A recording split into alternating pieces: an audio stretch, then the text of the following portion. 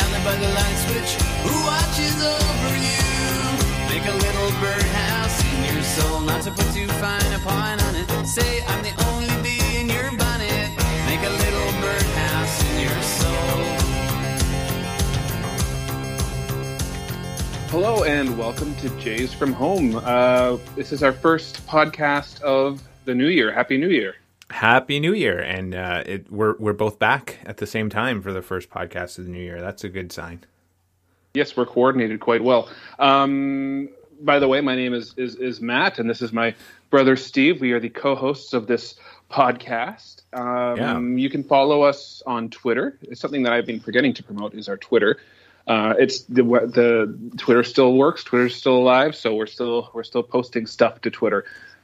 Yeah, I think maybe the death of Twitter might it's maybe not it's still imminent, but it's maybe a little further off than people said. We're also on it's basically just cross posting Twitter. We're on Mastodon if you want to find that. And I have given up on Instagram. I'm not posting on Instagram anymore. Nobody follows baseball on Instagram. If you the short way, if you are on Mastodon, just search for Jays from Home, and you can search for people. It doesn't matter what instance. That's just the easiest way. It's actually not as in Mastodon not as complicated as people make it out to be. That's not a very good slogan. That's not my slogan. Anyway, so there's been quite a bit happening. You sent me a lot of notes throughout the holidays. I didn't read all of them, so I'm kind of leaning on your notes here. I know the big news, but we'll get to that. But you know what? Before we get to all the big news, I think that we should actually do the interview with Tom Dreesen first off. I think that is the most interesting part of this podcast for this week, because there's not a lot of news going on this week in baseball. So let's kick it off to Tom Dreesen. Maybe you should expand on who that is. Yeah, Tom Dreesen. He that's a good point. Tom Dreesen. He wrote a book recently this year called Still Standing. Let me just get the full title here for you. It's called Still Standing, My Journey from Streets and Saloons to the Stage and Sinatra.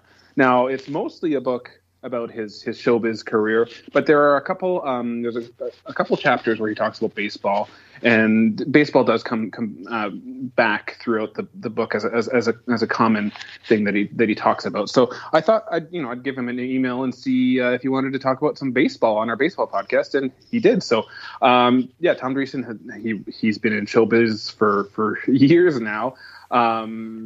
He ended up at his most well-known accomplishment is that he was Frank Sinatra's opening comedian for years and years and years. So we talk about that a little bit, but we talk. He's a big Cubs fan because he's from Chicago. Harvey, Illinois is right close to Chicago. So we talked about the Cubs. He was a middle-aged bat boy for the Cubs. So, anyways, I'm not gonna spoil the whole interview, but here it is. Here's Tom Dreesen. He's a big baseball fan, a lifelong Cubs fan. It was a really great talk. I could have, as with most of my interviews, I could have talked with Tom all day. So I'm really happy that he took the time. And so here it is. Cool. We'll drop it in. Have you ever passed the corner of 4th and Grand, where a little ball of rhythm has a shoe shine stand? People gather round and they clap their hands. He's a great big bundle of joy. He pops the boogie woogie rag, the Chattanooga shoe shine boy. So I am here with Tom Dreesen, author of a book. I consider it to be a baseball book called Still Standing, My Journey from the Streets and Saloons to the Stage and Sinatra. Welcome to the show, Tom. Thank you, Matt. You consider my book to be a baseball book? Anything that mentions baseball is a baseball book. There is a real good chapter in there about my association with the Chicago Cubs and stuff, For sure, yeah. But early on, you actually tell a story about not being able to afford little league baseball equipment, and then you ended up you had to go and rush to shine shoes at a local bar. So did this kind of path, this baseball path, indirectly lead you to your career in show business? Everything in your life. When I look back over my life now, every tragedy, every shortcoming, everything led to me being a comedian. So when especially stand-up comics, after you look over your life of the rejections you went through, the shows you thought you should have got but you didn't, but then something else came up. All of that leads to where you're at right now. In the baseball story you're talking about is, and I used to do a monologue in acting classes, a whole monologue about the day Little League Baseball came to Harvey, Illinois. And I was, all the boys in town were so excited. Harvey, Illinois ended up having the third best Little League ballpark in America at one time. Oh, wow. The townspeople came together and put together this magnificent Little League park. And the first year of it, all the guys were excited. All the boys from 8 years old to 12 years old were excited. All of the schools all over Harvey, Illinois, because the tryouts were at Whittier School. I was going to Bryant School at that time, but tryouts were there, and it was like after school, like around 5 p.m. And I rushed over there because they were going to judge you on hitting, fielding, running, and throwing. And I was a good little athlete, and I could do all those things. But you could have a bad day, so I was real nervous. But even more nervous because at 6 o'clock I had to meet my brother Glenn and go shine shoes in all the taverns in my neighborhood. I had 8 brothers and sisters, and we lived in a shack. We were real poor. We didn't have any. We had no bathtub, no shower, no hot water. We had to boil water. It was a rat-infested, roach-infested shack. So being poor like that, my brother and I, my older brother was 3 years older than me. We had to go out and shine shoes. I shined shoes in taverns. I set pins in bowling alleys. I caddied in the summertime. I sold newspapers. I had a paper out, all to help feed my brothers and sisters. And none of this do I regret. But that particular day, I really was excited because I wanted to play Little League ball. So after school, I rushed over to the Whittier School playground, and they had tryouts. And I hit good. I fielded good. I ran and threw good. And they announced that at the end of it all that I was one of the guys on the list to play in Little League baseball. And I was so excited. But then he made an announcement that the uniforms were free and everything, but you had to pay for your own spikes, and you had to pay for your own. You had to have a glove, and I didn't have a glove. I actually borrowed a guy's glove to try out, and you had to have a glove. And then there was something about insurance, but it came to whatever it was, $25 or $20. That there was no way that I could come up with that kind of money, or had a dad that would give up that kind of money. So I just walked away knowing that I wasn't going to play Little League baseball. And that's when I say in my one-man show, I would tell this story sometimes that I went to meet my older brother, and we went to shine shoes. And the very first tavern we went to was Sparrow's Tavern. And it was a long bar. And my brother started one in the bar, and I started the other, shoe shine. And a big, heavy-set, fat, drunk guy turned around and he said, "Yeah, I want to shine." And we charged 15 cents a shine. And if you got a quarter, that was a big deal, And also, I'm making this long story longer. I'm sorry, but it's okay. If we had a good night, my brother and I had a good night, we could stop at the Day Old Bakery and bring home some eclairs to my brothers and sisters. That didn't happen often. Maybe once a month if we had an extraordinary night. They had these eclairs at the Day Old Bakery. And when you walked in the door with those eclairs, my brothers and sisters, you looked like Babe Ruth and Mickey Mantle coming in that. But anyhow, so this particular night, after I got rejected from playing Little League baseball, I'm going shoe shine shirt, and this big heavy-set guy, big fat red-faced drunk guy, turned around and he said to me, "Yeah, I want to shine, boy. I want to shine." And they said, "I'm gonna give you $2." And he held up 2 $1 bills. My brother stopped cold, looked at me, "Whoa, this is eclair time." I said, "Yes, sir." And I got down. He's, "No, hold on. No, I'm not gonna just give you this $2. You got to sing Chattanooga Shoe Shine, boy, while you shine my shoes. Now, that was on every jukebox, and it was a hit song at that time. I knew the song, but I was a little boy. I wasn't going to sing this. I said, "Oh, sir, I don't know that song. I'll just shine your shoes." And my brother looked at me, and he said, "Well, you got to sing that song, or you don't get $2. My brother looked at me with that look. "It's eclair time, but it's also ass-whipping time. You better," brother. It was, his two passions were, I always say his two passions were, help feed my brothers and sisters. And the other was whipping my ass when I was late for shining shoes or something. So I was so embarrassed.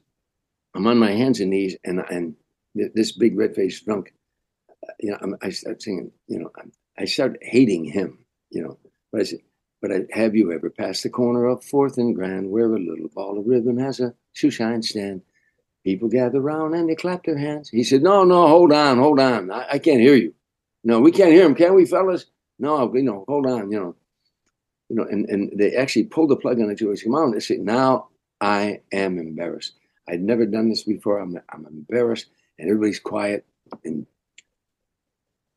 I was so angry at this big, fat, red-faced drunk. All of a sudden, I started hating him and even hating my father at that moment, because if he wasn't drinking all the time, I'd be out on a little league field. I wouldn't be here on my hands and knees in this bar, shining shoes for this big, fat, red-faced drunk.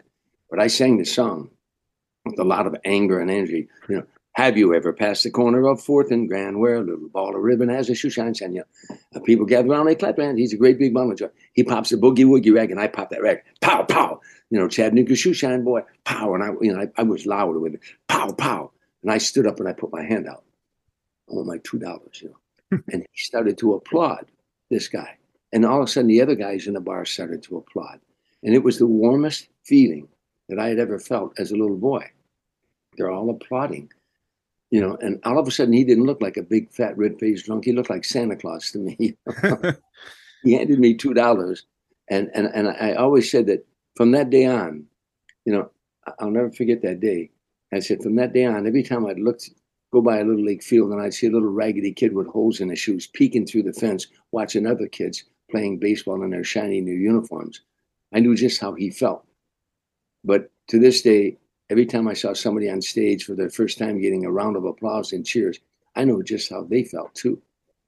Yeah, for sure. I know that same feeling as well, being a musician as well. So it is a great feeling just hearing people clap, or just even hearing your kids laugh at your own jokes, even though they may not be as funny as as I think they are. But it really seems like you love show business. What is it, would you say, that you love about baseball, though? To me, it's everything that America is about. You all get together as a team, and you're going to face adversity. You're going to face a lot of other teams and a lot of other adversity, but you pull together, and you work together, and you get beat, and you get back up again, and you try again the next day, and you and I'm a Cub fan, so we suffered years and years, and it's teamwork, it's friendship, it's camaraderie.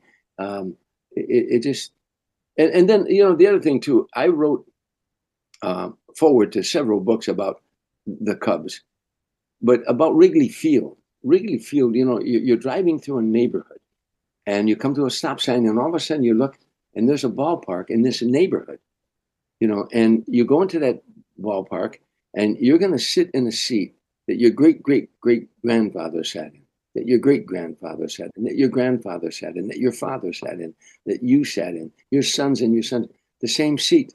And you're going to watch the same game they watched, and all of a sudden time stands still. And all of us wish, in this mad race that we're in, and this pace of life that we're in, that sometimes we wish time would just stand still. Well, it does at Wrigley Field. It's just that those moments of watching the game, they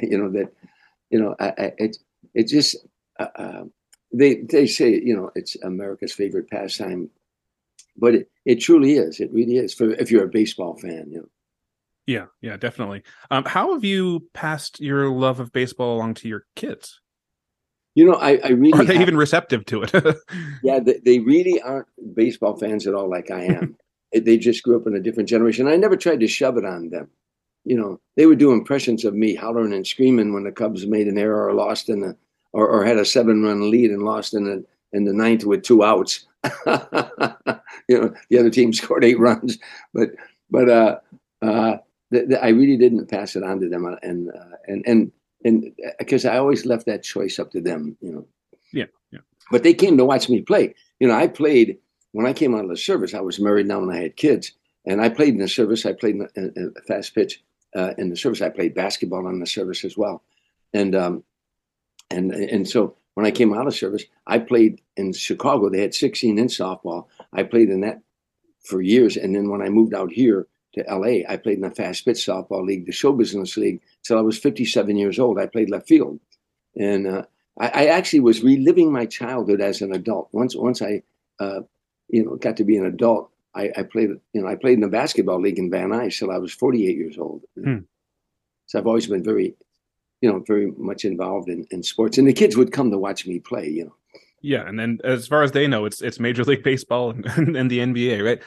Yeah, right. I guess. Yeah. I acted like it was, but it was. Exactly. You mentioned growing up in Harvey, Illinois, and that was closer to the south side of Chicago. So how did you end up being a Cubs fan instead of a White Sox fan? People ask me that all the time. What happened is that when I was like 5, 6 years old, my dad would turn on the radio and listen to Cub games. He was a Cub fan. And so by the time I was 6 and 7 years old, I was a Cub fan, not realizing I lived in enemy territory, because the Sox fans hated Cub fans. That rivalry, I don't care what they talk about, Boston and New York and all these great rivalries, the Dodgers and San Francisco. There's no greater rivalry in America than the Cub White Sox fans in my day. And even to this day, if there were bars on the south side of Chicago, that if you're a Cub fan, you didn't go in there, and if you wanted to fight, if you really like to fight, you'd wear your Cub hat into a Sox bar. So that there was a tremendous, but I was a Cub fan by that time, and then years go by. For my love for the Cubs, as I became a comedian, I started writing routines about the Chicago Cubs, and eventually got on the Tonight Show. I wore my Cub jacket on the Tonight Show one night, Then Dallas Green, who's the general manager of the Cubs at one time, made me the first president of the Die Hard Cub Fans Club. So I was really involved. I'd go to Cub conventions and everything. And then Jim Fry, when he was manager of the Cubs, he let me be bat boy, a celebrity bat boy. So right. in the 80s, for 4 years in a row, I would go to Wrigley Field and be a bat boy for 4 or 5 days. And at Dodger Stadium, when they came out here to play the Dodgers out here in California. So, I had uniform, all that, And then when Harry Carey had the stroke, they allowed me to announce Cub games.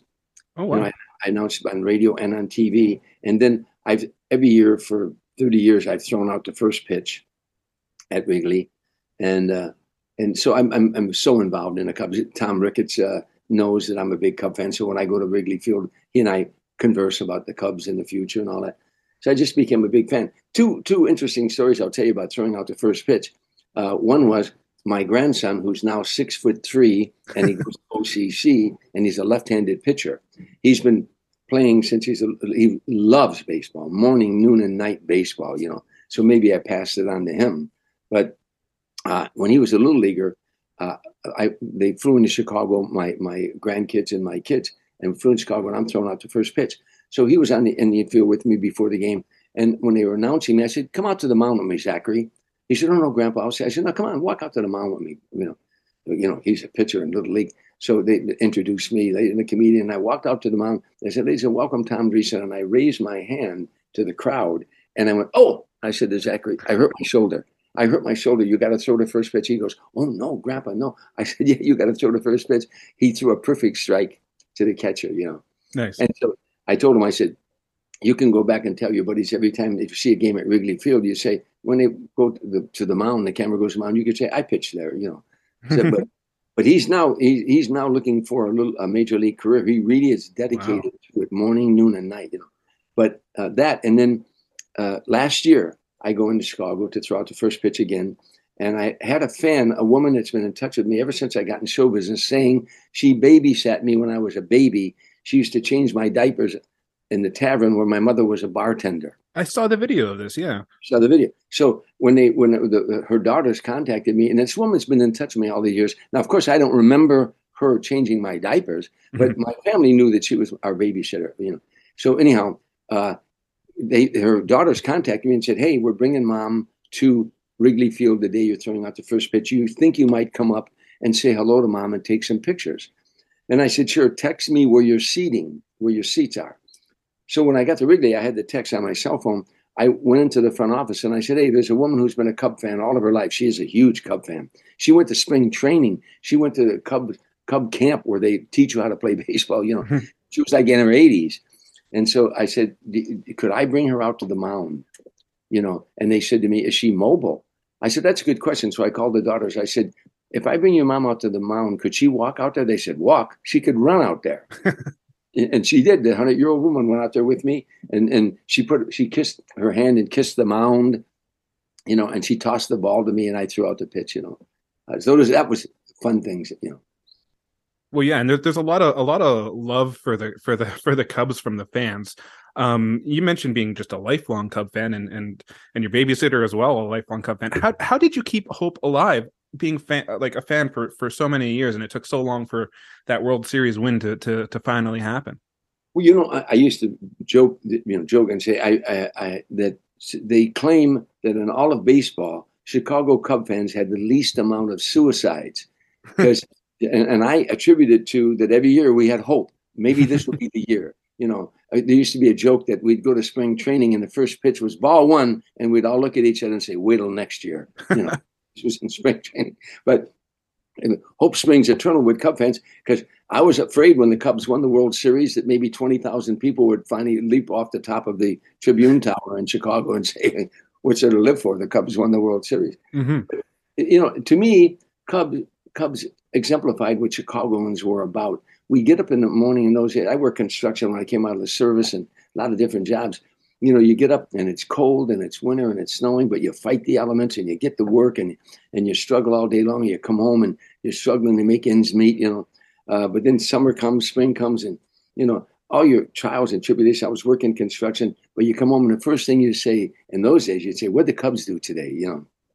Because in those days you weren't having one TV or cell phones at work, So if the Cubs won, everything was going to be okay that day, They were, we vicariously lived through them warriors. They tried and they tried and they tried. And through it all, we had some wonderful people. Ernie Banks. Could you ever find a nicer soul in the world than Ernie Banks? I knew him personally later on in life. We became very good friends. He was the kindest, sweetest, nicest man, and played on the last place Cubs 2 years in a row, was MVP. MVP in baseball on a last place team. That's tough to do. That's tough to do.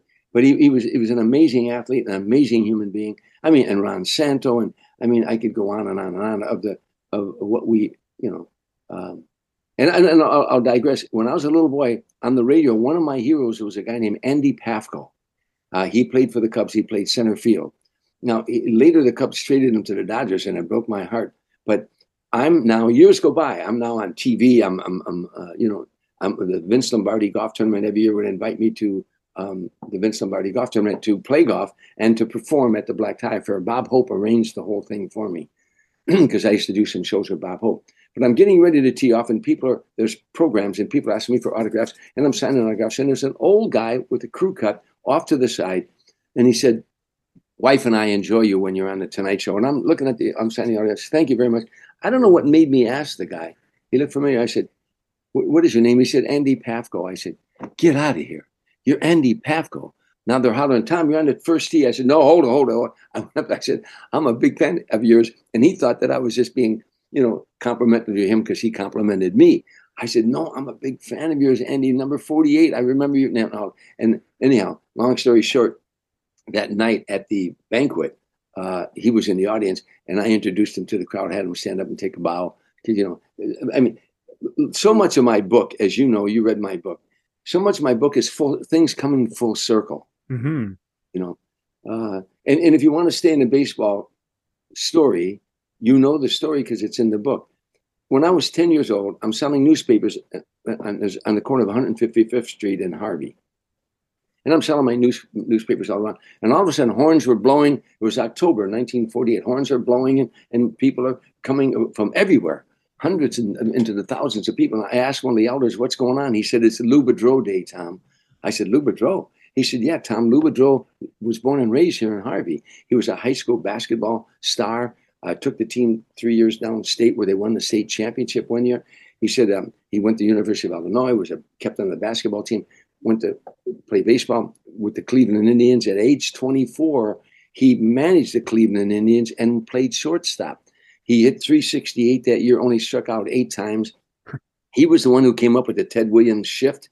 Ted Williams always said to his grave, he said that was the Lou Boudreau shift, But Lou Boudreau was this hometown hero. and they're telling me all about it. I was so excited. I sold all my newspapers, and I went down on the corner of 155th Street is the Elks Club in the post office.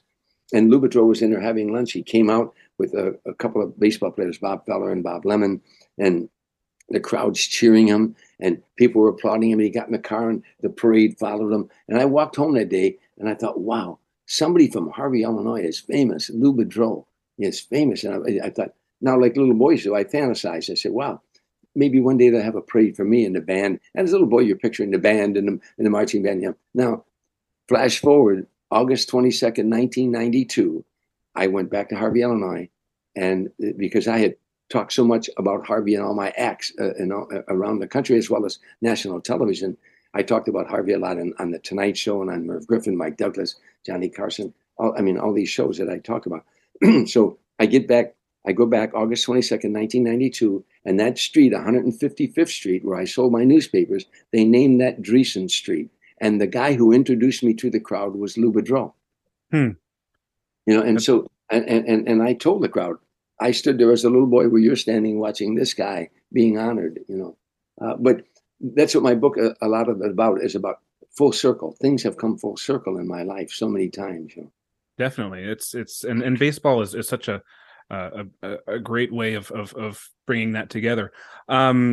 Now, you're talking about how you have an ear of Tom Ricketts a little bit. How do you feel about the direction of the Cubs after their World Series victory? Well, they did what most teams did. They could not possibly afford all those salaries. Mm-hmm. I mean, you had between Rizzo, Baez, Bryant, those salaries couldn't be paid. They couldn't make it. So they had to do what they had to do, like a lot of teams do. They had to go and rebuild. And they've done a good job in the offseason this year. They'll be a good team next year. Will they be a pennant-winning team? I don't know, but they'll be a good team. Yeah, that's my next question, I guess, is like they made some pretty like big signings, I would say, relatively to other teams. Like they got Dansby Swanson, Jameson Taillon. Do you think that they'll and they're in an easy division? They're relatively, the Central is a pretty, if you're going to be in any division, the NL Central is a division that is winnable. Do you think that they'll be able to contend for a playoff spot this year? It all depends on pitching. You know that. The pitching, yeah. And you got to score some runs, of course. So, but it's a different baseball game than when I was growing up. I asked Joe Madden, one time at a press conference. It was a golf tournament, the Joe Madden golf tournament. But he had a funny name for that tournament. That Don't Try to Suck golf tournament or something like that. Anyhow, but the media was asking him 100 questions, and I was off to the side. And for the hell of it, I raised my hand, and he knows me, so. He said, "Hey, now we're going to get a good baseball question from a comedian instead of you sports writers."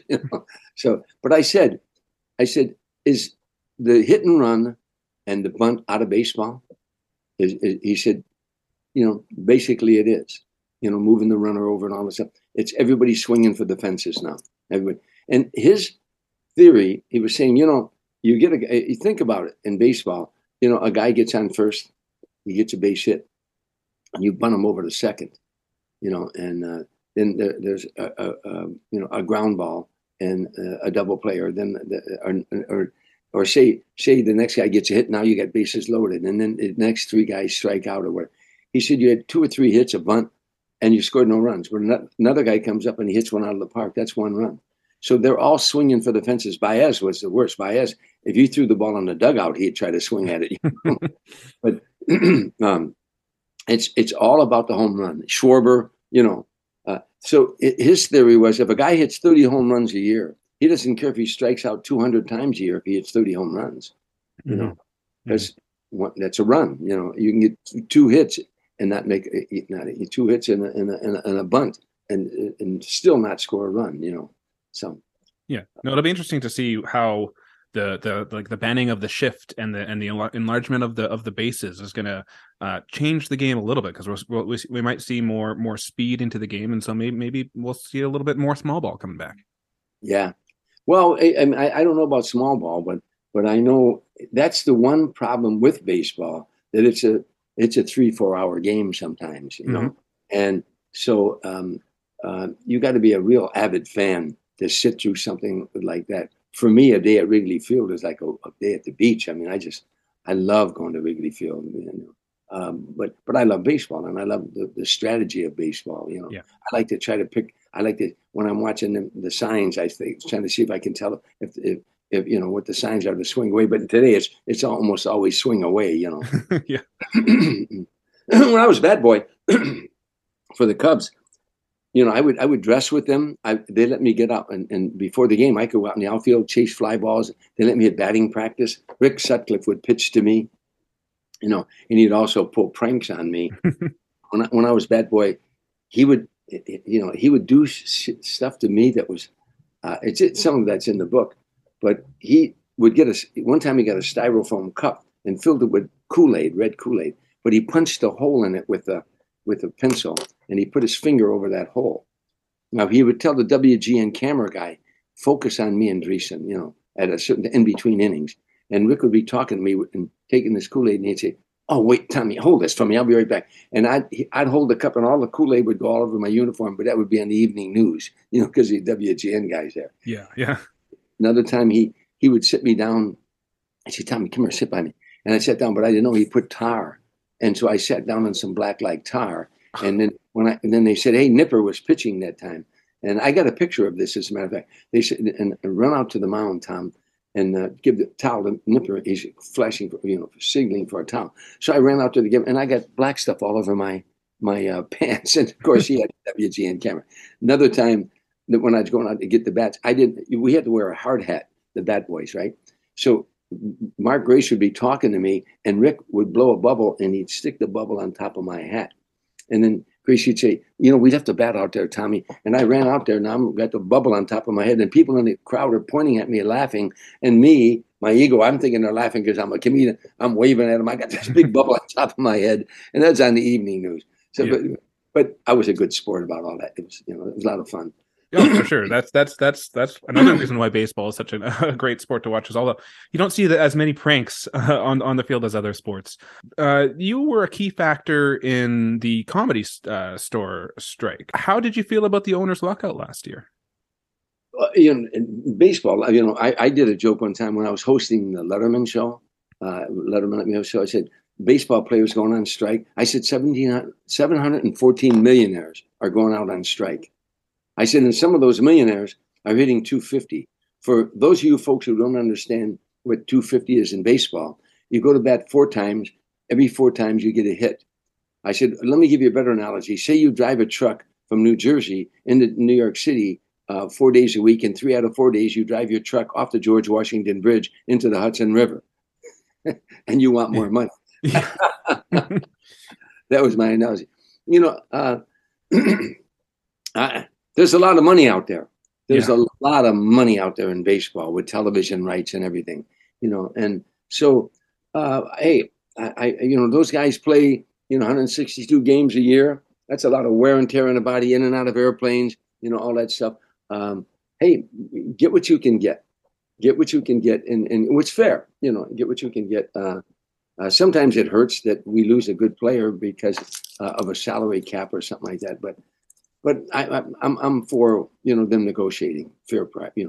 Definitely. Now we all want to know. You spent a lot of years as Frank Sinatra's opening comedian, and I'm sure you must hear this question a lot. But was Frank Sinatra into baseball? Oh, was he ever? Yeah, he grew up a Giants fan. We used to piss Tommy Lasorda off. Really? It's true. He grew up in Hoboken, New Jersey, and he grew up a Giants fan. When he came out to the West Coast, he became a Dodger fan. He had a San Francisco Giant jacket, and he had a Dodger jacket. Mm-hmm. And he liked the San Francisco hat because it said SF. It also looked like FS, like Frank Sinatra. And our tour, when I toured with Frank, our tour jackets were black and orange. He loved those 2 colors, black and orange. We wore tuxedos with an orange handkerchief, So he'd wear that hat sometimes. But one time in Chicago, I got him and Harry Carey to go out at the Ambassadors and see who could drink each other, because Harry Carey was an all-nighter. At 4:30 in the morning, Harry Carey said to Frank, "You got me," and he went to bed. But yeah, Frank, he liked baseball a lot. And we would when I'd go to his home sometimes, we'd watch baseball on TV. He liked football too. He liked to watch football Monday night. But he's a baseball fan for sure. Yeah. Well, he growing up in Hoboken, I guess that's the perfect spot to, especially when he grew up. That's the perfect baseball kind of mecca, you could say. Oh yeah, yeah, yeah, yeah. We talk baseball a lot, and we talked about a lot of things. I would, touring with Frank Sinatra was to me one of the greatest experiences a comedian could experience. One of the greatest things, 20,000-seat arenas, and you're going out opening for this icon, and they all came to see him, and your job is to turn that around and get them laughing and get them set up for him. It was a challenge every night, and I enjoyed that challenge, and I enjoyed our friendship. When I stayed at his home like 6 times a year, we'd go out and drive around the desert sometimes, because he stayed up till dawn. He was nocturnal. He stayed up till dawn, whether we were on the road or off the road. So I would drive around with him in the desert, and when I was alone in the car with him, I wasn't Tom Dreesen, the comedian. He wasn't Frank Sinatra, the singer. I was a kid from the south side of Chicago, and he was a kid from Hoboken. I was from Harvey, Illinois, and he was from Hoboken. And that's what we talked about. We talked about growing up around saloons, and, because his mom and dad had a saloon, and once a New York Times guy said to him, "Why do you keep Tom Dreesen with you all these years?" And Frank said, "You mean besides the fact that he's funny?" And the guy said, "Yeah, besides that." He said, "Well, if I'm a saloon singer," and I am, he said, "then Tommy's just a saloon comedian. By that, I mean, we're just a couple of neighborhood guys." And I never forgot that quote. I love that, because that's how I always felt when I was with him. We were a couple of neighborhood guys. One could sing and the other could tell jokes. And to bring it for full circle, that's really what your book is all about. Is just stories from the neighborhood, and it's a wonderful read. So and the book is called "Still Standing: My Journey from the Streets and Saloons to the Stage in Sinatra."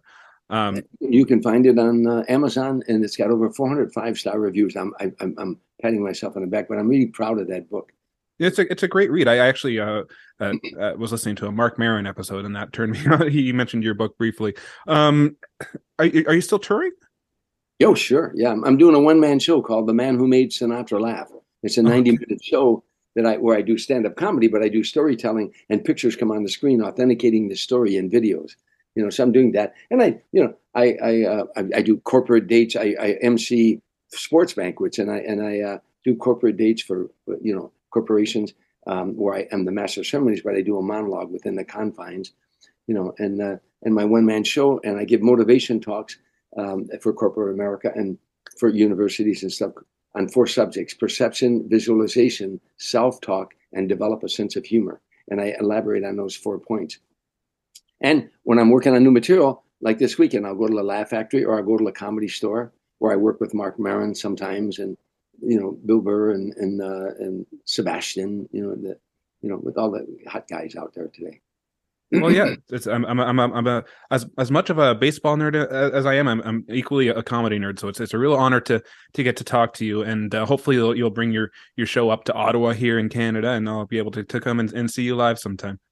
Oh, I'd love to do that. I was in love with a girl up in Ottawa, and I'd sure love to see her again, but she's got to be an old broad like I'm an old guy. I'll put in a good word for you. Good deal. All right. Thanks, Tom. Okay. Good to talk to you, Matt. Heroes wear pinstripes, heroes in blue. Give us the chance to feel like heroes too. Forever we'll win, and if we should lose, we know someday we'll go all the way. Yeah, someday we'll go all the way. And we're back. So now we're actually going to talk some Blue Jays baseball. That was a great talk with Tom. Thanks again, Tom, for joining us on the podcast. It's always great. Like I said, I'm as much of a baseball nerd. I'm also equally a comedy nerd. So it was great to talk with one of the legends of comedy. He had as we heard, we didn't get into it too much in the interview, but he played a big role in the 70s in that Comedy Store strike. He was a key figure in that strike. So he's a very important comedian historically, as well as a legend. So there you go. I see. Well, full transparency to how we record this and put it together. I haven't listened to it yet, so it'll be a surprise for me later when I do finally listen to it. I haven't listened back to it, but it was a great conversation for sure. But so yeah, let's get to some stuff now. How do you want to start the Blue Jays news? Well, maybe we should go with the most recent news because that's the one I guess that's had the most coverage. Well, not the most recent, but the biggest news, I guess, are you talking about the Dalton Varsho trade? Yeah. So I guess it was it right before Christmas that this happened? The Jays traded Dalton Varsho to the Arizona Diamondbacks for Gabriel Moreno and Lourdes Gurriel Jr. So that was I think that was my big Christmas present. Did you say that backwards? I think you said the Jays traded Dalton Varsho. Oh, well, you know what I mean. They acquired Dalton Varsho from the Diamondbacks. Yeah, and so that was a bit surprising to me because I was always figuring that Kirk was going to be the catcher to be sent over. But I was in the thinking that they were going to trade Jansen. But when you take a step back and look at it, it really makes sense because the Jays are in win now mode. So why would they trade away their established catchers? It makes much more sense that they did what they did. Yeah, and I guess the off-season showed that lots of catchers tend to be available at certain times. So maybe in the future, when they need one, they'll get one. They kept on popping up. But yeah, at this point, the Jays, I guess maybe like Dalton Varsho can be their third string catcher in a pinch. I think he's mostly going to be doing outfield primarily. I don't think he'll be a catcher unless there's a really like an emergency. But yeah, I think that it was just frustrating to see all these catchers get moved when you're hearing all the rumors about the Jays. But they aren't the only team in Major League Baseball. Yes, that's big news right there. Yeah, and I should also note that is my home run for the week is the Dalton Varsho trade because I think that the Jays really solidified their outfield defense. They've probably got one of the best defensive outfields, at least in the league right now. Well, I didn't list any home run, strikeout, or no decision. That's as is my tradition going back to last offseason is I don't tend to list one. But if I was going to pick that trade as the home run, but for maybe a different reason and maybe a little bit of a reach, but I saw on social media apparently some Yankees fan blog cited this trade as the Blue Jays trying too hard for going after all the Yankees trade targets or something like that. So I'm not sure what that means either. Yeah, I don't know either, but what I'm getting at is it seems like at least some Yankees fans are a little bit salty about the Blue Jays trade for Varsho. I'm not sure exactly. From what I understand, there's not much that the Yankees might have been able to offer in order to get him, why they would want to, I don't know. But there's still rumors out there that they're trying to get Brian Reynolds, but I think that the Yankees fans are projecting their off-season insecurities. Yes, onto I was going to say that it seems like the Yankees getting Yankees fans riled up about Blue Jays moves. That's a good thing, I guess. Yeah, anything that riles up the Yankees fans is fine because we all know that it's World Series or bust for them, and I think that we're going to see a bust this year. But this isn't the season preview episode. I didn't prepare for that. So no, nor did I. And that's gonna when that comes around. First of all, the season will be near, so that'll be just great in general. But I think it'll be a fun season preview this year. So yeah, you don't have anything, but I'll give you my I'll start with I'll go with my strikeout next because this is kind of more on the negative topic, so we won't end on the negative. But my strikeout is just how the Dodgers handled the Trevor Bauer situation. Trevor Bauer has received the longest suspension, I think, in league history, outside of being banned from baseball, for just the sexual assault allegations, I guess at this point is what they are. But the Dodgers, they took until the absolute last minute to release Trevor Bauer because I guess they were afraid that potentially opposing teams might pick him up on waivers. And they don't want the competition they didn't want the competition to get him or whatever. That would be the only reason why they would wait so long, like literally till this past Friday at 5 p.m.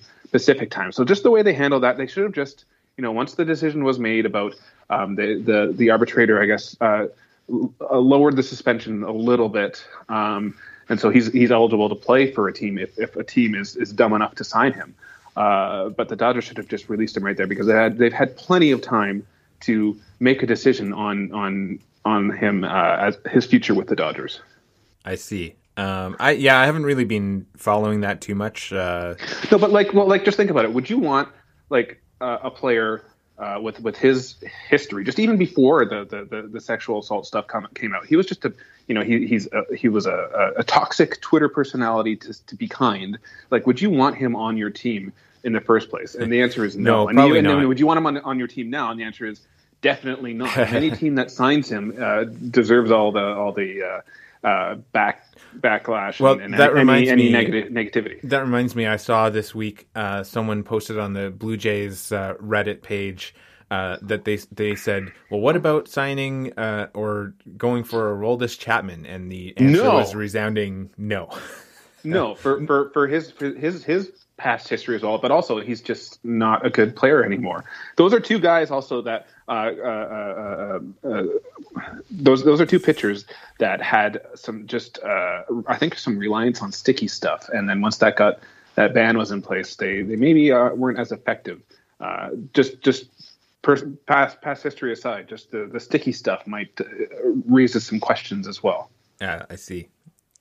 It's all sticky. It's all sticky when it comes to those guys. Yeah. Okay. So what other notes do you have? You have a no decision listed here. I have a no decision. My no decision is that Lourdes Gurriel Jr. and Teoscar Hernandez are gone. Like it's. I understand the trading both of them away was necessary to acquire the players that the Jays needed to acquire.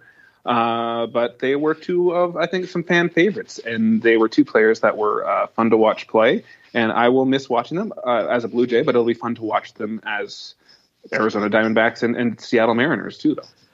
Yeah, and I guess also the schedule this year is being redone, right? So they're going to see the Diamondbacks. It's a balanced no schedule. matter what. Yeah, it just depends. I'm not like with some of the teams, they may only see them like once at home or once away.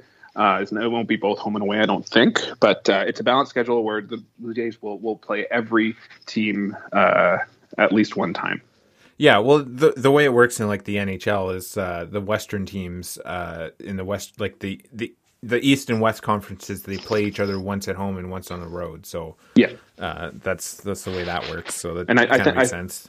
I think the story goes that, or the story, but the theory goes that within a 3-year period, all like matchups and traveling evens out in over 3 years, as far as like every team playing everywhere and having fair travel and everything like that. And fair scheduling. So let's keep on going with the Jays news, because there wasn't too much. Well, here's another big piece of news that kind of got buried and forgotten after the Varsho trade, but it was announced that Hyunjin Ryu could be back pitching for the Jays as soon as July. Oh yeah, I definitely didn't see that. That's good news, I guess, for Ryu. Whether or not that's good news for the Blue Jays, I guess that depends on how he comes back. Yeah, he had Tommy John surgery. If his rehab goes well, usually pitchers can come back from that. And maybe that was kind of what was causing his problems pitching before his injury, because he wasn't that effective. So maybe he will be back and it will be just another. It'll be close to a trade deadline acquisition for them without actually having to make a trade. So maybe he will be an effective arm for the Jays in this rotation. So that's good news. Yeah, and I guess because I thought he was done as a Jay. Yeah, I think most people did too. But I mean, how many years does he have left on his contract? This is his last year. Okay, so it basically is done with the Blue Jays after this year, anyways. Yeah, I guess they can kind of see like how he does in July, and if he's not helping them and he's hurting them more than he's helping, they can just not play him, right? They can release him. Well, let's hope that he plays well and that he will be a positive addition to this pitching staff. Yes. Okay. So what other? So there was one that I think just happened yesterday, being Friday, Saturday. Yeah, Drew Hutchison is coming back. He signed a minor league deal with the Blue Jays. He was the opening day pitcher I think was it 2015 or 2016, whatever year. Sure. They made the playoffs. I don't know. So welcome back, Drew Hutchison. Well, he was on Detroit most recently, right? Or was it Chicago? Detroit. I think he pitched against the Jays last year. Yeah, I remember that, but I can't remember which team. Maybe it was Detroit. Yeah, Detroit. So his arm still works. We'll give him that. So he's easily a depth move. If he plays for the Jays this year, somebody's hurt. Yeah, I guess so. Well, yeah, minor league deal. So, yeah. Okay, so we got the trade that they did. And they sent another reliever, Julian Fernandez, to a minor league deal. He I guess came from Pittsburgh, but I guess he's got. He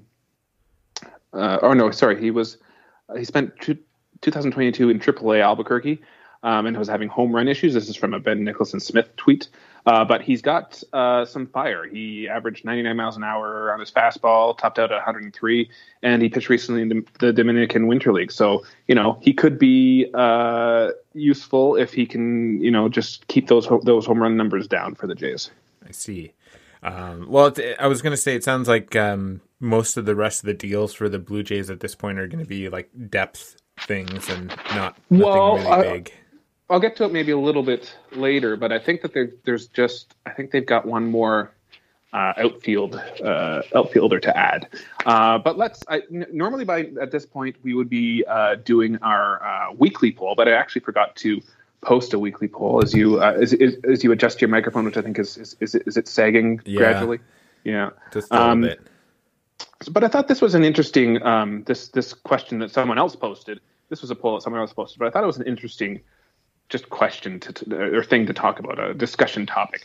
He says, this is from Matthew Cerrone, at Matthew Cerrone, Cerrone, on Twitter. He says, in the Chuck Klosterman book, The 90s, he wrote, baseball's work stoppage in 94 represents the point when baseball's past became more desirable than baseball's future, and is asking if you agree or disagree.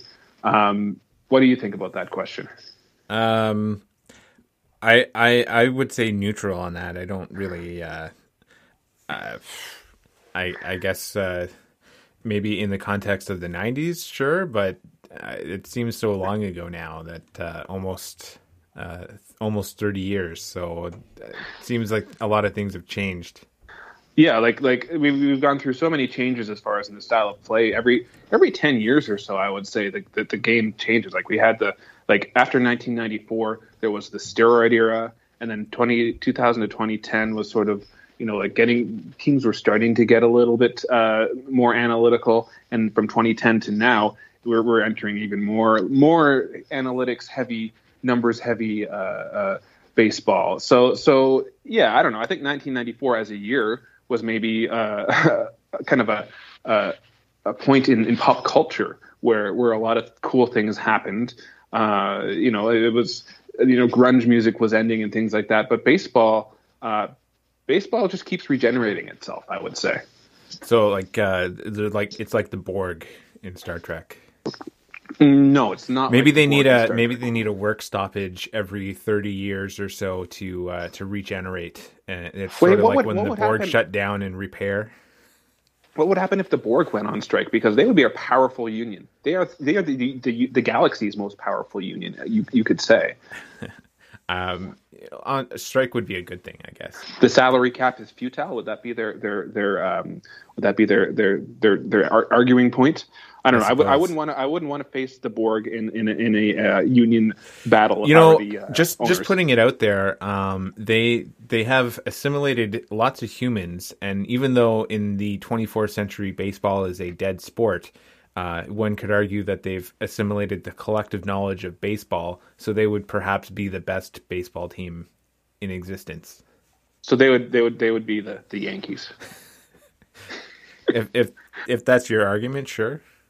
Okay. Well, anyways, that was not where I expected that discussion to go, but interesting.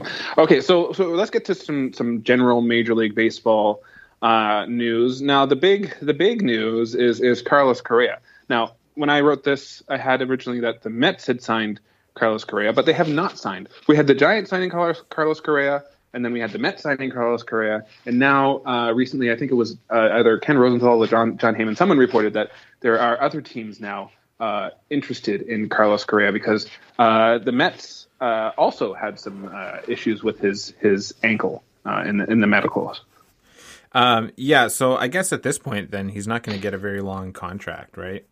I don't know. I don't know if it's going to be the length of the contract or some like health stipulations in the contract, or if there's going to be less money. Because I know that the Twins, who had signed him earlier, they had offered him 10 years and I think $285 million. So they had knowledge of his medicals because they had obviously signed him already the previous year. Right. So I wonder if they could be a team interested. I've heard I read I think it was a Sports Illustrated article saying that the Angels should jump in, but I don't think the Angels are going to make any big signings with the sale of the team on the horizon. Yeah, I guess the good parallel to that would be like the Ottawa Senators, for example. They made a whole bunch of signings, but it doesn't look like they're going to make any big moves until the team is sold. So that seems to be what the general sense of things for any team on that's for sale or potentially for sale. I mean, maybe both both situations are waiting for some sort of resolution in the Reynolds situation. Ryan Reynolds for the Ottawa Senators, Brian Reynolds for MLB. I see. I'm grasping at straws here. Yeah. Okay. So yeah, it's just a very interesting saga, I guess you could call it, because what is going to happen with Carlos Correa? Where will he end up? I think that he probably sticks with the Mets. I think that my suspicion or my guess is that with the Christmas break happening, things are going slower. So I think that maybe sometime by the end of January or into February, we'll have some resolution to this situation. Maybe he just needed some time to regenerate, and he'll pass his medical. Do you think that he's a Borg? Is that what you're saying here? I don't know. Okay. Anyways, so we were talking about outfield options for the Jays. So I'm going to go this way now. AJ Pollock signed with a contract with the Mariners, I think, on Saturday. So that's taking one outfield bat off the table for the Jays, because I think they still want to have some a depth outfielder, but there's still some options out there. There's Robbie Grossman, who's a switch hitter. Andrew McCutchen, who would be my pick, because he's just one of my my all-time favorite players. I remember I watched him a lot when he played for the Pirates like a decade ago now. And autocorrect butchered this name, but Jurickson Profar is another. Yeah, I was going to say this name does not sound familiar. I feel like you're making up names. Jurickson Profar. He played for the Padres last year, but I guess if he signs for someone else, the Jurickson store will call and say that they're all out of Juricksons. Anyways, but yeah, Jurickson Profar would be also a good option. He was a top prospect at one point. So there's still some outfield options out there for the Jays. I think they still have some little pieces like that to add to the roster.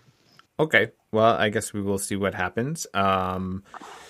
Just, you know what? There's one here that I didn't know was a thing. You said Aaron Judge named Yankees team captain. I didn't know that baseball teams did captains. Not all teams do. Not all teams do captains, but Derek Jeter was the last team captain for the Yankees. To be a team captain for the Yankees, you've basically got to be a lifelong Yankee, and the fact that Judge signed that contract until the 20-year contract, life, right? Yeah, I think it was a 9-year, $36 million contract. So he signed. He's a Yankee for life, whether they like it or not, and he is their team captain. And he's a good face of the franchise. He doesn't say anything controversial. He's a good player. He's vaccinated. Well, it seems to me that he's among most fans, he's a likable player. Like a lot of times, like people don't like Yankees players, but it seems like he's a good one there. I'd like him better as a Giant or a Padre, but Well, he is a Giant, isn't he? Good point. good point. Okay, and then here's speaking of big signings and big contracts. Rafael Devers signed an 11-year, $331 million extension with the Red Sox. So that's a pretty big extension. Not really, still not sure what direction the Red Sox are going to go this year as a team, because they haven't really added too many. They lost Xander Bogaerts. They added Kenley Jansen and Justin Turner. Those are the two big signings for them in the offseason. But I don't think that they've done enough to compete even with the Orioles. Well, I guess they're fielding a team is the direction they're going in. Yeah. Well, the interesting thing is Devers is only like a couple years older than Vladdy. So this contract is kind of pointing towards what the Jays should expect to pay for if they're going to extend Vladdy or even Bo Bichette. Okay, yeah, you're sending me these things as comparables, and I'm just at this point just smiling and nodding because I don't really look too deep into contracts. No, that's not our jobs. We really like whatever contracts that like I whatever Vladdy, if he signs as a J, it will be worth it. But it's just, I want him to be a Blue Jay for life and not be a Red Sox or like sign with some other competition in the when he becomes a free agent. But yeah, so this just gives us an idea of what Rogers might have to shell out to extend Vladdy long term, which is, and I want to see that. So. Yeah, I think probably, but it's not our money. It's not probably our money. It will be. I would not be surprised if I may have said this before. I don't know, but if they extend Vlad, but maybe they're a little more hesitant about like Bo Bichette, for example. I don't know. We'll see what kind of years they have this year that could change the how everything looks. So here's another big. Actually, let's go to one more extension here. A couple more signings, actually. Atlanta, they traded for Sean Murphy, a catcher. We were talking about catcher trades before. And they signed into a 6-year extension. So that's pretty big. And then also Texas, the Rangers signed Nate Eovaldi to a I think it was maybe a 1 or a 2 year deal. So they basically, the Rangers have built a starting rotation this past off season. So they'll be an interesting team to watch during the regular season. Well, it seems like I think Texas, starting last season when they signed Semien, right? Like they're even though like last year they probably weren't really expecting to be a very good team. They're slowly trying to build things up a little bit. So I guess it's not too surprising that they would try to put something a little stronger together. But again, we'll discuss this in our season preview episode. But are they going to be good enough? That's the big question. But yeah, don't answer that. We'll just leave it rhetorical. One more quick off-season news, which is I think maybe the biggest off-season story other than Carlos Correa, is that 10 umpires will be retiring this year. So we'll get some new umpires in 2023. Do you have any names of the ones retiring? Like, are there any notable retirees that are like really bad at calling games? Well, let me just click on this link here, and I will tell you. Hard to say off. They're all. We can't say all umpires are bad. Some. Well, I didn't say that. You did. Just now. Well, no, I think that. Well, here. Names of umpires aside, I think that we will see an improvement in the calling of the strike zone. I think that younger umpires have a more consistent strike zone and are better at calling balls and strikes than some of the umpires that might be headed out the door. So let's just see here. Let's see. I'm trying to find the list of names here, but it's not easy to. Okay, here we go. Ted Barrett, Greg Gibson, Tom Hallion, Sam Holbrook, Jerry Meals, Jim Reynolds, and Bill Welke. Marty Foster, Paul Nauert, and Tim Timmons as well. No, these guys aren't notoriously bad umpires. Well, I was going to say I don't recognize any of those names, so they probably aren't bad umpires. Exactly. Yeah, if you don't know the names, then yeah. But we just saw a whole bunch of umpires retire, which is I don't think that this large number of umpires has retiring has happened in a little bit. So that's interesting. But that's one of the bigger stories. But I want to get to our little trading card segment here now. For Christmas, our brother Glenn got us some found some I guess some 1993 or 1992 McDonald's baseball cards. I think they were. I think I said they were maybe 1992. 92. Okay. Copyright. And so I decided that just for fun, we're gonna, as they say on the podcast, remember some guys. You're gonna open some non-Blue Jays, and it'll basically like quiz my 1992 baseball knowledge. So you're gonna name some non-Blue Jays, and I'm gonna tell you something about them, what team they played for, or what team they were most famously known for, etc. Well, I'm gonna avoid some of the. I'm not gonna quiz you on these names because they're fairly big names, but I will tell you this is the first set that I got. So okay. You're not being quizzed on these names. I got two. Well, the first set being there's 8 cards I'm talking about here. They're 2 separate card sets. I have 16 cards. 2. Well, yeah, in total I have 16 cards, but this is just 8 of them. So I've got 2 Dennis Martinez cards. Frank Thomas. Well, here's a fun fact about Dennis Martinez. He started his career as a member of the Cleveland team before they were the Guardians. So and then he no. Well, this is a Montreal card. He started as an Oriole. He started as an Oriole, and then he ended up in Cleveland after he was in Montreal. Sorry. I have Nolan Ryan. You talked over. I said I had Frank Thomas. Frank Thomas, former Blue Jay. So this probably I think I recognize the name, but I'm not sure. We have Mark Langston, pitcher for the Angels. Yep, pitcher for the California Angels. Yep. That's what I would have said. Okay. So you're kind of burying the lead on the quiz here, but yeah. And just to finish off that set, the Blue Jays I have were Jimmy Key, Roberto Alomar, and Tom Henke. I have 2 Tom Henke cards, by the way. 3 of them in total, and 2 Jimmy Keys. Yeah, I got a bunch of Kelly Grubers. Okay, so the next set I have here, another Frank Thomas, another Dennis Martinez. Okay. So this one, there's no small names in this one. Okay. I'll start with, we have Roger Clemens. Roger Clemens, former Blue Jay. Yeah. Houston Astro. Remember, he was a Houston Astro, though, too? And he started his career at the Red Sox and the Yankees as well. Yeah, this one is his card as a Red Sox pitcher. We have Cal Ripken, he was Cal Ripken Jr. He, I believe he played for the Baltimore Orioles and broke Lou Gehrig's record for consecutive game plays. And some people say that he saved baseball after the strike. And then the last card I have here for the Oakland A's, playing right field. Can you guess this one at all? Jose Canseco? Yeah. Yeah, he also a former Blue Jay.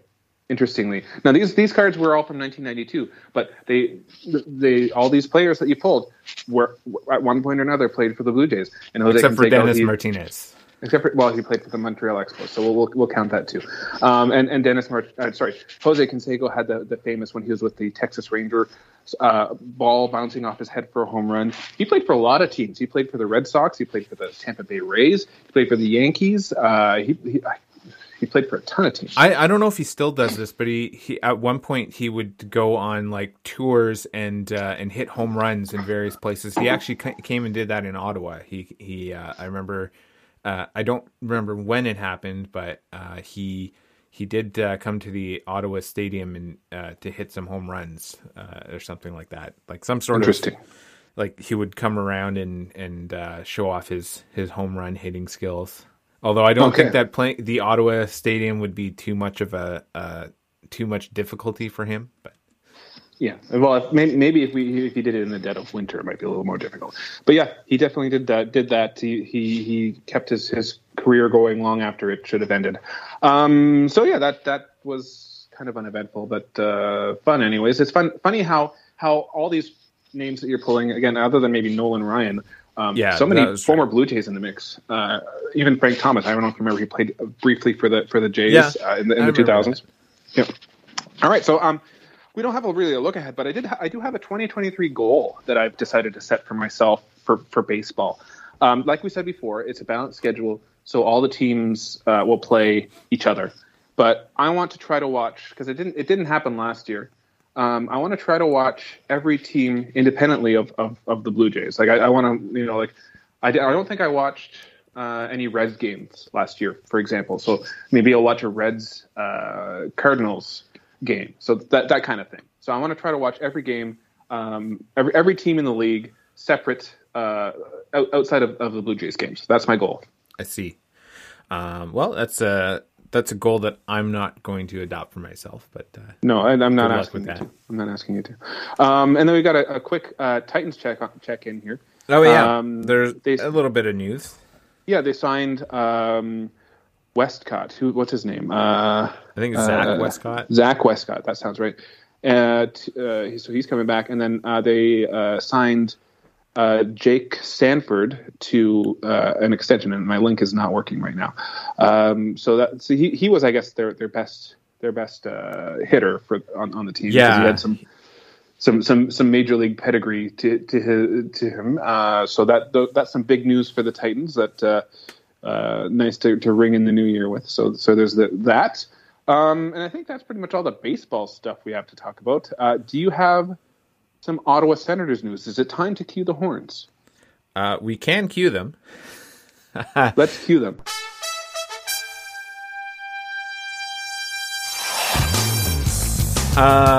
So I don't have a lot of news because I haven't been following them too much since I've been away. They lost last night big time to Seattle, 8-4. I did hear that Tim Stützle got a hat trick in that game, though. He did, but it unfortunately was not nearly enough. They lost, like I said, they lost 8-4. They went down 3-1, tied it at 3, and then immediately gave up the go-ahead goal, which was not the winning goal because the Senators did get a fourth goal. But the Kraken apparently they have a lot of games.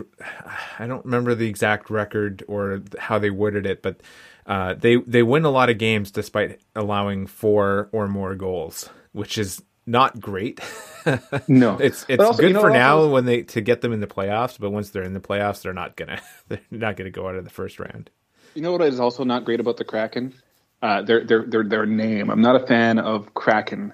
I think like the 90s called and want their unpluralized names back. I like Lightning, Kraken, Miami Heat, things like that. I don't know. Kraken I just can't get behind as a team name. I'm indifferent. Their jerseys are nice. There's a lot of fans that come to the Seattle games, and we went to a Seattle game last year, and there were lots of jerseys. So there seemed to be a lot of.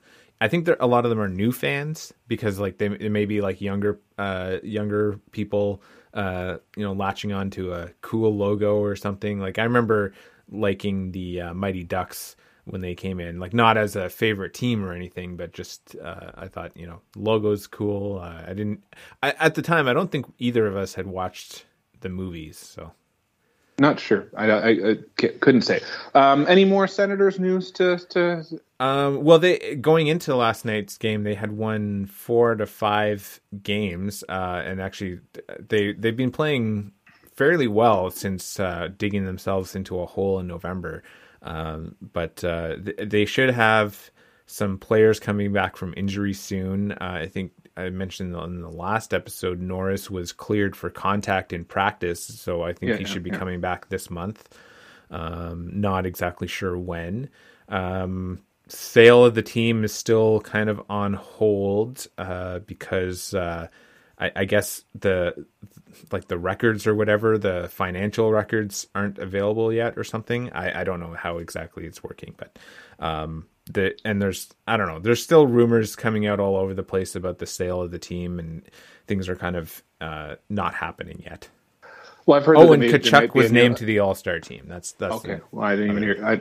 I'm totally oblivious to some news like that. I did hear that maybe there's another group from maybe I think maybe LA or something that's putting their hat into the ring as far as potentially purchasing the team. But yeah, I haven't really been paying much attention at all. Yeah. I'm basically at this point, whatever, I'll wait till the news comes out. So. Okay. Well, so let's just take a quick break then, and then we'll come back and talk about some non-sporting related things.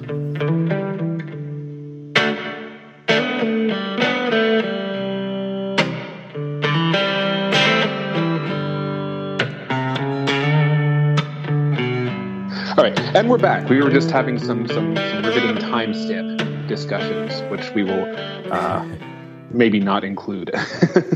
Also, I don't know if you probably can't really see it, but yeah, my microphone keeps drooping down. Like it's I noticed it's getting lower and lower, and it's kind of annoying. I have to figure out how to fix that. I think. Well, remember my suggestion? Maybe I should have given this to you for Christmas instead of Sens tickets. Maybe I should have given you some Loctite for your. You know what I think it might be is somehow this windscreen, which you can't even see anymore. It was on the camera before.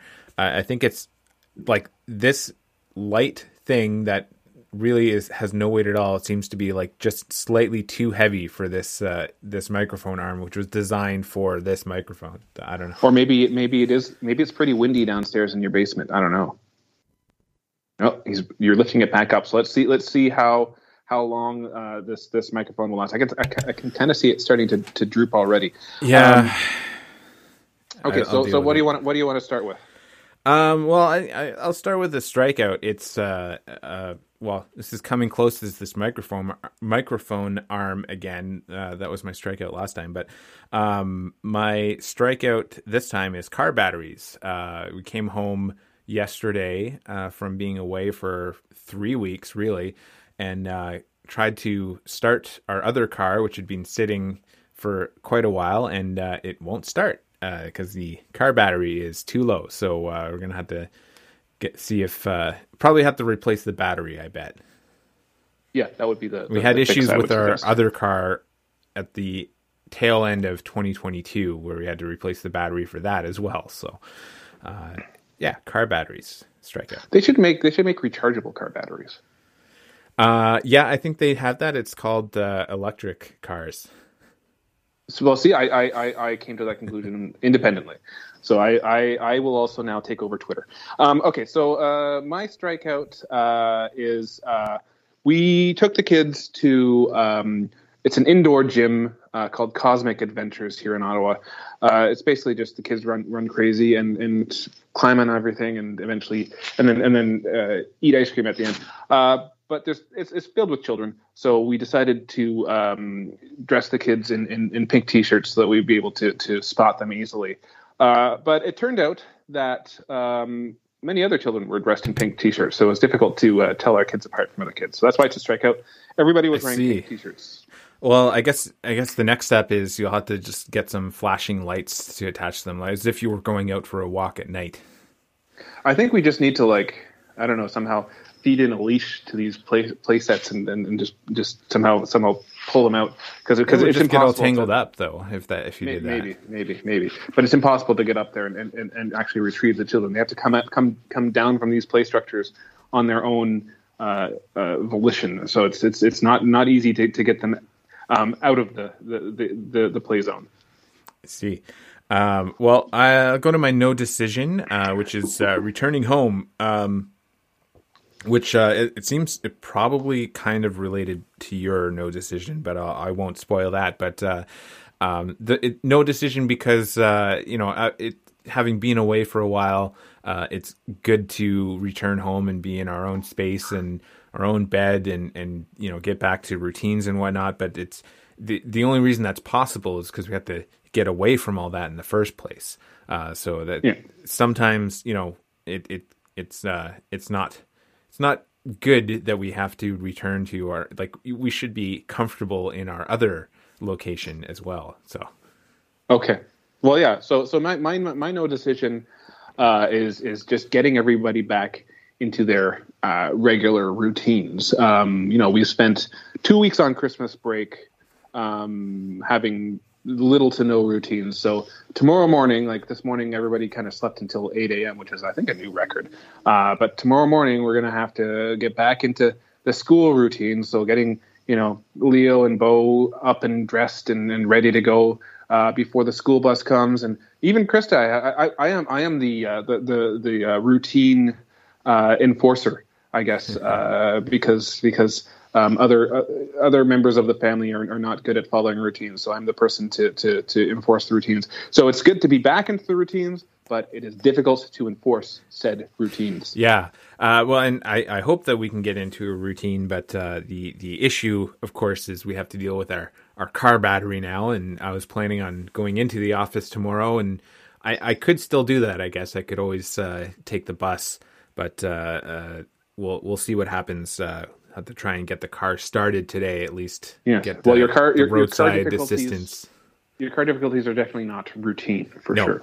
Well, I'll end off with my home run then. Starting a new notebook. I don't use a planner. I use what is called. It's a popular thing online. It's called a bullet journal.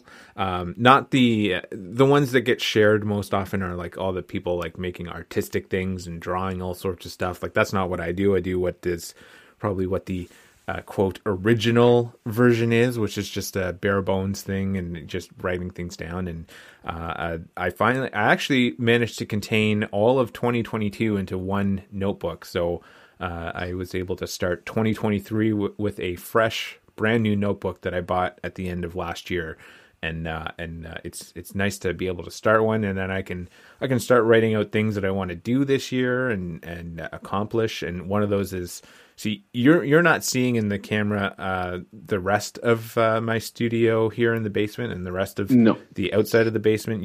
What you can see probably looks somewhat organized. It's really not. So that's one of the things on my list. But that's something I am able to write down and keep track of in a new notebook. So that's my home run. All right. I do not have a notebook. But yeah, I don't have much to keep organized. I use my phone as my notebook, I guess you could say. All my notes and reminders are in my calendar. My home run though is surviving Christmas break, because I think I guess usually there are 2-week long breaks, but somehow it just feels like the way school ended. They maximized as many weekdays as possible to get the kids to be home with me. Krista had to work a lot, but I did. I think I can say we're recording this Sunday morning. I can say that we successfully survived Christmas break. Like I said, no routines or lack of the regular routines was difficult, but we did it. We made it through. It was great to have some family help. Our parents helped, and Glenn, our brother, came by a couple times to keep Leo and Bo busy while I had a couple hours to recharge. But yeah, I somehow survived Christmas break, and I didn't think that was possible. But having my lots of craft beers at the end of the night, it was definitely helpful. Oh, speaking of craft beer, well, sort of. I guess it's craft beer because it's made by a brewery in Charlottetown, Libra, a non-alcoholic beer. Oh, yes. They are available in 3 separate Costco locations in Ottawa. And those are the only 3 in Ontario. So that's good news if you are a non-alcoholic beer fan, which I am, and also a Costco member, which we are since as of last September, because we had to buy some stuff in bulk for the wedding. So those are 2 very, very, very particular caveats to the situation. I guess so.